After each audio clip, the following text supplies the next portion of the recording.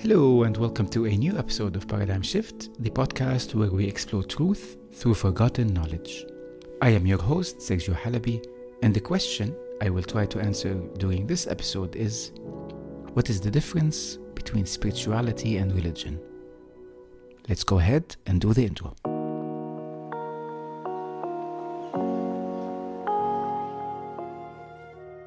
As the saying goes, to be religious, you must reject all beliefs except one.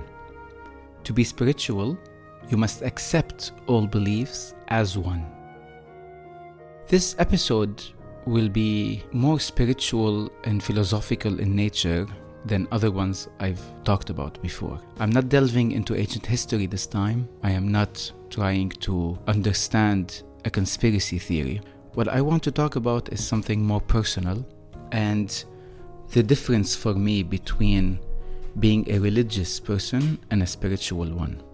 Before we get into that, I want to explain what constitutes as a religion and what makes a religion fall into mythology.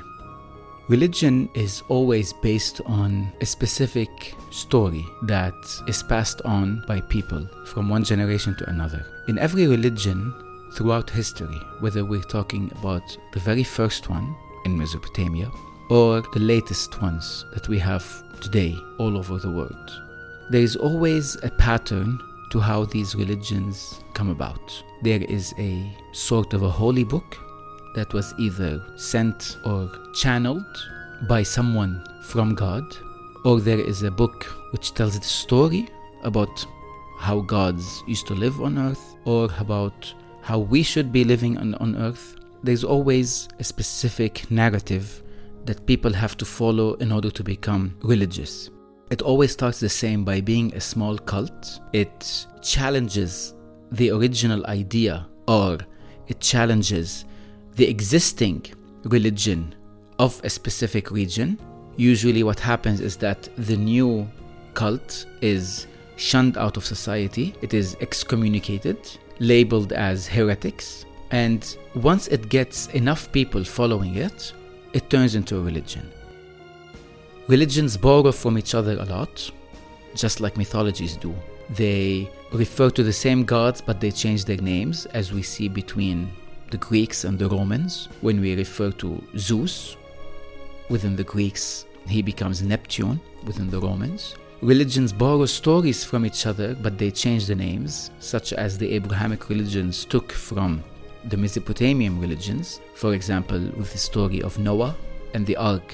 That's what Abrahamic religions call him, whereas Mesopotamia, it was Atrahasis and the Ark and the story of the flood, among many, many others. Over time, wars happen, people fight other people in the name of religion, and some religions fall into a forgotten history and it becomes mythology. Every religion that exists today was born from a mythology that is now fighting it and rejecting it. If we simply look at certain religions, if we look at the stories that this religion holds, we start to see patterns that appear once and again, and only the names change. Again, I go back to another example in the Abrahamic religions who believe in the one God. In the Bible, in the Old Testament and the Torah, Judaism, we have the story of how a city was about to be destroyed and God wanted to end life in that city. But then he has a change of mind and he tells few people from that city to leave before the destruction comes. This is the same story that exists in a previous religion, in an Assyrian religion, which is modern day Syria. And that story talks about how there were two different gods. One of them wanted the destruction of that city, while the other warned them to leave it before sunrise. So religions tend to take stories that people used to believe in and change a few key elements here or there in order to advance a specific narrative or a political agenda. The problem with religions in general, and the reason why they fail, and they always do, based on our written history from nearly 7,000 to 8,000 years ago, every religion that has existed ended up failing, is because it exploits something within mankind that is not inherently there: fear. Most religions depend on complete obedience from people. They ask obedience, they ask about trust. And they tell you to accept truth from a specific book. And then they play on guilt and shame and anger in order to manipulate people to follow that religion. Whether it was fear of what comes after death, fear of hell, whether it was karma, that if you do something bad now, you're going to come back and suffer because of what you did in your current life, and so on. So religions are based on the idea that they take away the power from you and they put it in specific people who are in charge of this religion. And they tell you, you do not understand the religion, you do not know how to interpret the holy books, you need someone who has studied it, someone who has understood it a lot more than you, someone who is chosen by God, because you will not understand it on your own. And if you do not follow what that person says, if you do not follow what the book says, then eternal damnation is waiting for you. It implants this idea among humans that they are inherently bad and evil and weak. We saw it a lot in Norse mythology, for example, where gods were a reflection of what men are. They were hostile, they seek war, they wanted chaos. And the entire religion was based on how you, as a human, would honor these gods. How do you give your life just for their sake? How, if you are good and you die in battle in the name of these gods, you will end up in Valhalla, their version of heaven, dining with the gods. So there's always this reward and punishment system that happens in every religion. I'm not just singling out one. Every religion is based on that idea. Even when we look at ancient mythologies, such as, for example, the Egyptians and the pharaohs, they used to believe that if you do good enough in life, that your heart will be measured with a feather. And if your heart weighs less than the feather, then you are pure enough to enter, as they call their heaven. If not, then you go to hell. So there's always this idea of reward and punishment. And that is why religions ultimately fail and new ones come in their place. Because our understanding of religion changes as we evolve as humans.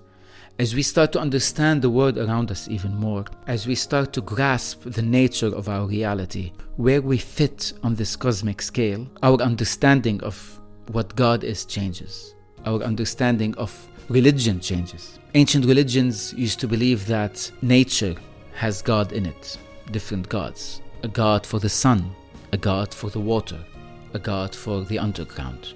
When mankind evolved and we entered the Bronze Age, and then later the Golden Age, and we saw the rise of the Greek and the Roman Empire, the nature of gods changed. Gods became more related to philosophical ideas. The goddess of beauty, Athena, the god of war, and so on. So our understanding of God changed over time. Our understanding of the world has changed over time. Until we reach the Abrahamic religions, and those were also evolving from Judaism to Christianity to Islam. And our understanding of God now lies in the unknown. God is the creator. God is the one who's judging us. God is the reason why we are born and we die, and the way we live our life is all in God. That's because we still don't understand that aspect of life. What's happening now is what we all refer to as the Great Awakening. And this awakening is making us understand this is a new shift in mankind's history. What we are doing now. It's going to take a lot of time. It's going to take 100 years. It's going to take 500 years. But we are on that path now, where we start understanding that life that is around us is not what we were told it is. That humans are not inherently religious. They are in fact spiritual in nature. That if you ask a child what is their idea of heaven is, they will describe exactly what someone who had a near-death experience and saw heaven would say, without anyone telling that child. A child will not come out and mention a judgmental God. They will not mention a religious book. They will not mention a history book about someone who is a prophet or someone who is named a god, or a son of a god, a demigod. A child will talk about the oneness of mankind, how we are all connected, how we are all swimming together in this great existence that we call the Divine Matrix. The Divine Matrix is a topic that I will cover in another episode because it needs a cover on its own. It needs a full episode on its own.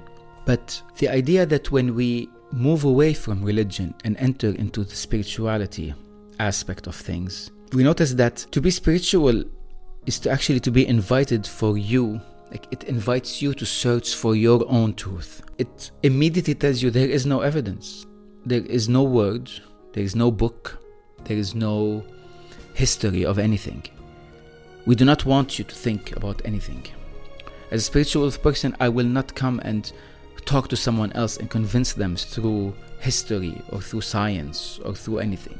I'll just tap into their innate ability to feel and to imagine things and to connect to that deep source that is within all of us, to that deep light that is inside all of us.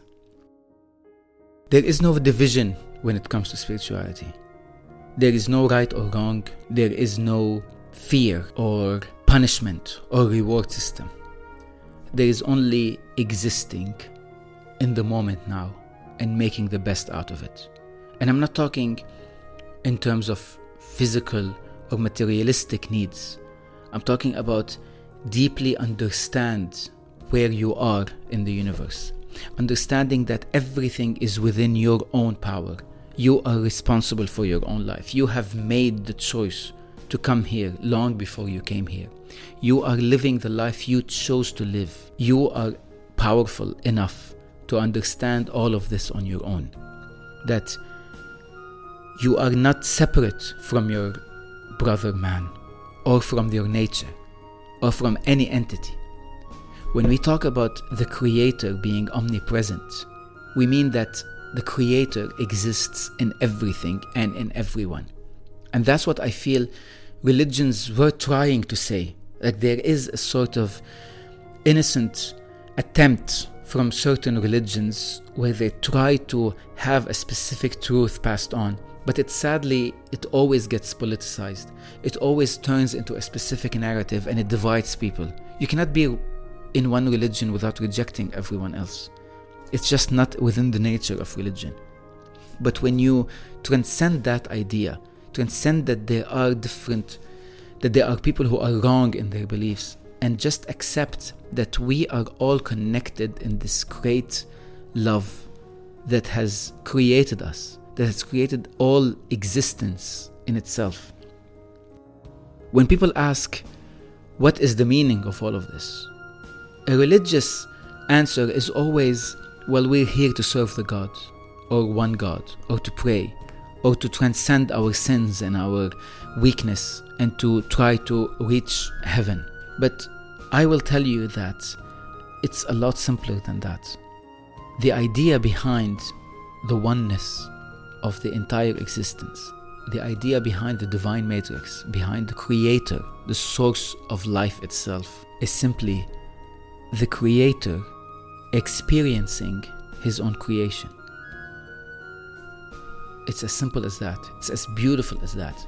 Everything that happens, everything that will happen or has happened outside of time, throughout all the different dimensions that exist, there's only one truth, is that it's all part of an experience in which the Creator is witnessing His own manifestation, is witnessing what can creation do, what is there in creation. There is no end to this because there was no beginning to this. It's there. And once we can shut down the words, shut down how loud everything is, and feel and understand this connection that we have all between us, we will finally understand that everything that is happening is from our own choice, from our own connection to the Creator, from His own source being within us, that we are all the same, one and the same, from the 12 laws of the universe. The first one, the law of oneness. We are all one. And with that thought, I will end the episode. As always, if you enjoy this, please share it with your friends and other people you think might be interested. You can always find me on my Instagram, paradigm.shift.experience. And until next time, thank you for listening.